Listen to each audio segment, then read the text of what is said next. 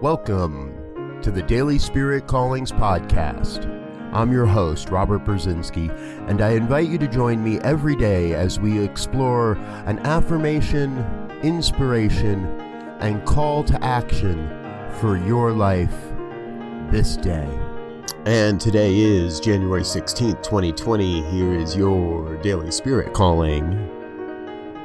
I step boldly along my path of discovery this day and find joy at every turn. As long as I am expecting to have a great day, there is really nothing that can change that.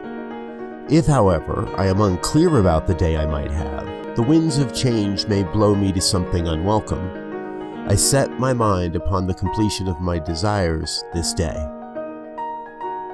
Today, you are called to venture forth with an expectancy of good happening as every aspect of your life. Thank you for listening to Daily Spirit Callings. If you found value in this program, please share it with your friends. Learn more about Spirit Evolving Ministries at spiritevolving.com. Until next time, peace and blessings. Go forth and prosper.